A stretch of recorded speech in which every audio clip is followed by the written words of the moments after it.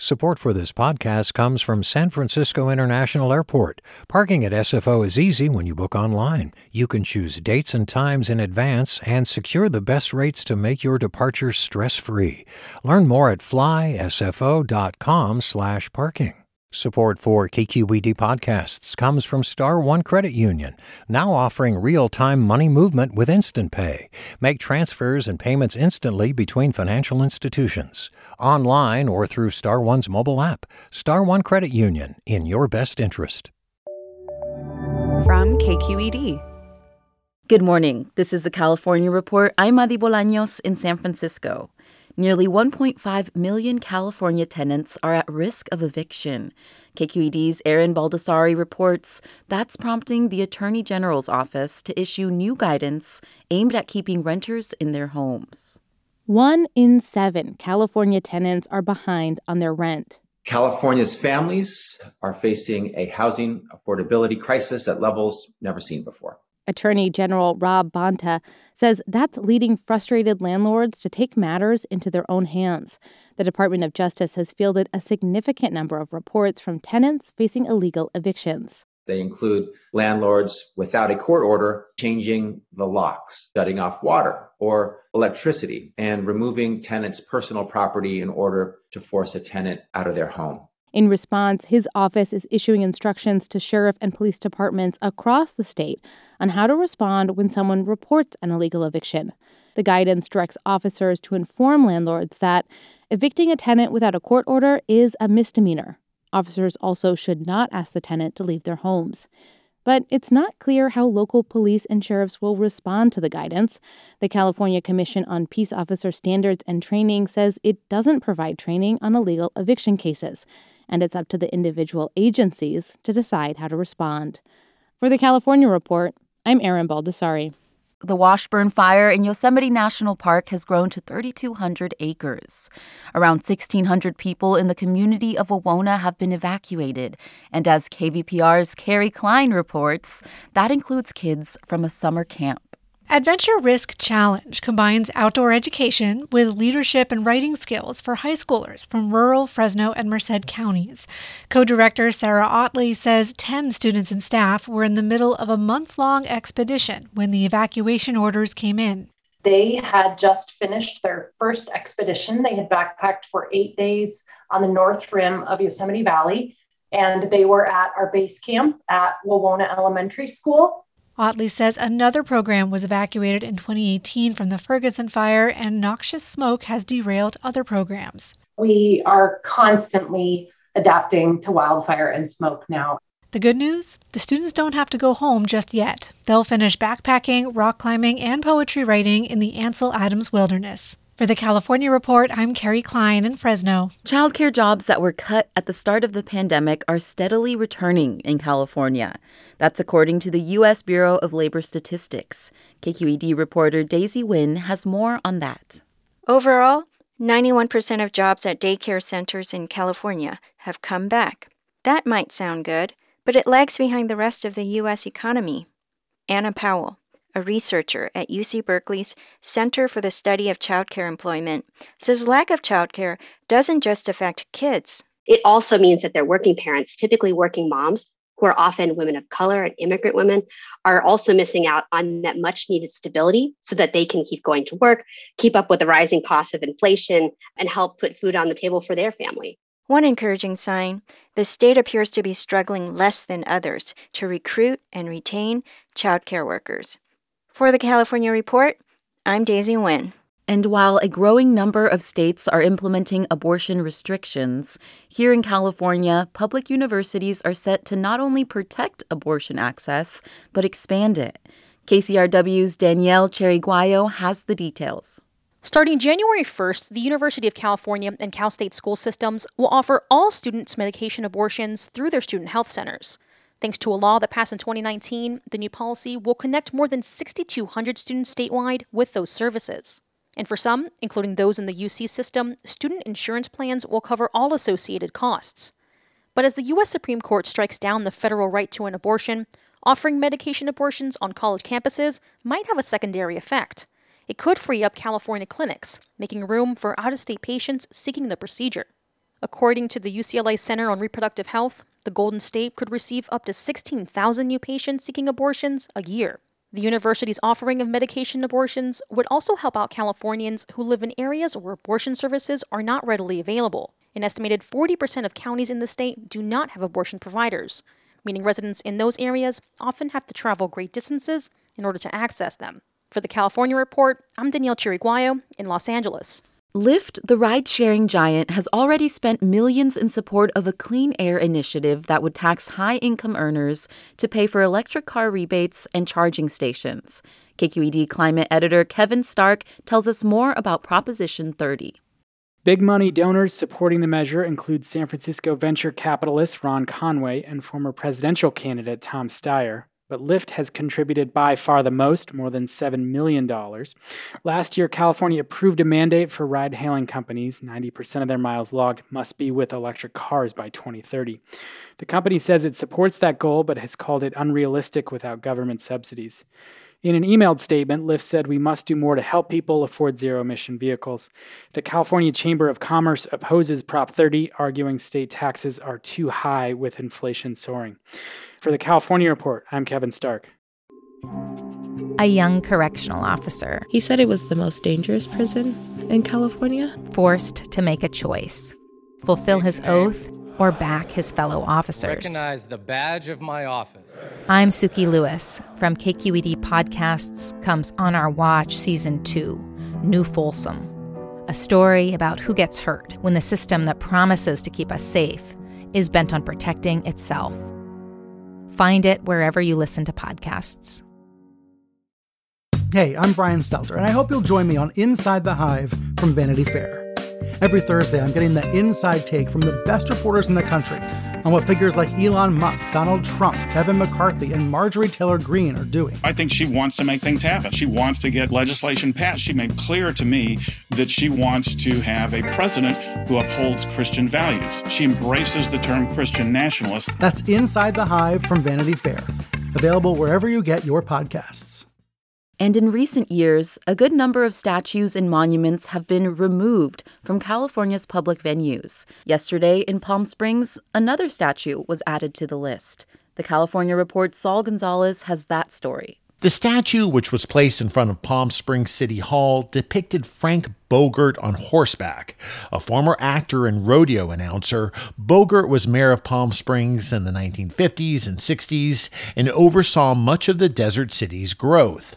Activists fought for the removal of Bogert's statue because of his role in authorizing the eviction of poor Native American, Black, and Latino families from an area of the city called Section 14 in the 1960s. The families' homes, more than 200 in all, were then destroyed to make room for new development. Lisa Middleton is the mayor of Palm Springs. She says removing the statue of Bogert is one way for the city to confront and make amends for a painful and racist chapter in its history. City of Palm Springs staff drove bulldozers that took down people's homes. We cannot erase our role in what happened. But some Palm Springs residents, like Carla Harrower, fought against the removal of Bogert's statue, saying the former mayor was important to the city's desert outpost past. I think it's a beautiful statue. It's a work of art, and it represents a man who was a World War II vet, a family man, a cowboy. It deserves to stand. Now that it has been removed, the Bogert statue is in temporary storage at a Palm Springs maintenance facility. Supporters of Bogert, who died in 2009, would like to see it relocated to another public venue. Meanwhile, last year, the city of Palm Springs formally apologized for its role in the destruction of people's homes 50 years ago and the eviction of residents. Some, though, would like to see the city do more, like offering financial compensation. For the California Report, I'm Saul Gonzalez. This week, an endangered Chinook salmon species is getting help thanks to federal and state agencies and a small native California tribe. This comes 80 years after construction of the Shasta Dam flooded out the area's indigenous people and blocked their salmon from swimming upstream. KALW's Judy Silber has the story. Chief Caleen Sisk says she and her people, the Winnenmem Wintu, are following a prayer. to bring salmon back to their homelands on a river above Shasta Dam. Overall, there was a prayer that came down from Mount Shasta, Buyumpuyuk, about the Landara Nur, which means the old-time salmon. And the old-time salmon want to come back to their rivers. They want to be upstream. They want to do the things they're supposed to be doing. Chief Sisk has fought hard to have her voice heard. But the Winnenmem Wintu are not officially recognized by the federal government. And so, for years, she wasn't allowed on official salmon committees. Meanwhile, the situation grew worse for Chinook salmon, especially a species known as the winter run. Blocked by Shasta Dam, it's forced to spawn in waters that can be quite warm, especially during drought. So I can't emphasize enough, though, how precarious the situation for winter run Chinook is. This is Jonathan Ambrose, a biologist with the National Marine Fisheries Service. He says it's imperative to return winter run to colder waters above Shasta Dam. Ambrose crouches on a small gravel bed off the McCloud River. The McCloud is one of 4 main tributaries that feed into Shasta Dam. When I see gravel like this and how clean it is, it really makes me excited and happy. Thinking about winter run Chinook back in this watershed. This is the homelands of the Winnenmem Wintu. They fished this river until Shasta Dam flooded they and the salmon off of the land. It's cold, fed by glacial waters, and relatively unscathed. Ambrose explains it escaped the gold mining frenzy of the 1850s. So because there was no gold, the river wasn't destroyed, like we see in the Sierras with the hydraulic mining. When I first saw this river, I thought, how can this not work? Let's just get the fish up here and see what happens. Planning for a pilot project began in 2010. The idea was to place winter run eggs from a conservation hatchery into the McCloud. Once the eggs hatched, juvenile fish would be caught and trucked below the dam. They'd swim out to the ocean. Upon their return a few years later, either they or their eggs would be trucked the other way around. The agency had intended to plant the first eggs in 2023, but then successive years of drought threatened to push the winter run to extinction, says Kathy Mersenkiewicz, also with the Fisheries Service. Kind of early on in the season, but it was the driest January, February, March we had on record. We were going into March. We didn't know what April would bring. The project was accelerated. And to the Winnenmem Wintu's surprise, they were asked to be co-managers. This past Monday, a truck carrying a small orange cooler with 20,000 winter run eggs bumped down a steep road to a remote campground on the McCloud River. It's owned by the Forest Service now, but was once the site of a Winnenmem Wintu village. It's where Chief Sisk's great-grandmother was born. 2 young women from the tribe lift the cooler and carry it around a sacred fire. And the intent was to have the sacred bless those eggs. Chief Sisk and the children of the tribe walk a steep path down to the river. With small cups, the children carefully deposit eggs into a large blue barrel. The barrel is an incubator fed by cool McCloud water.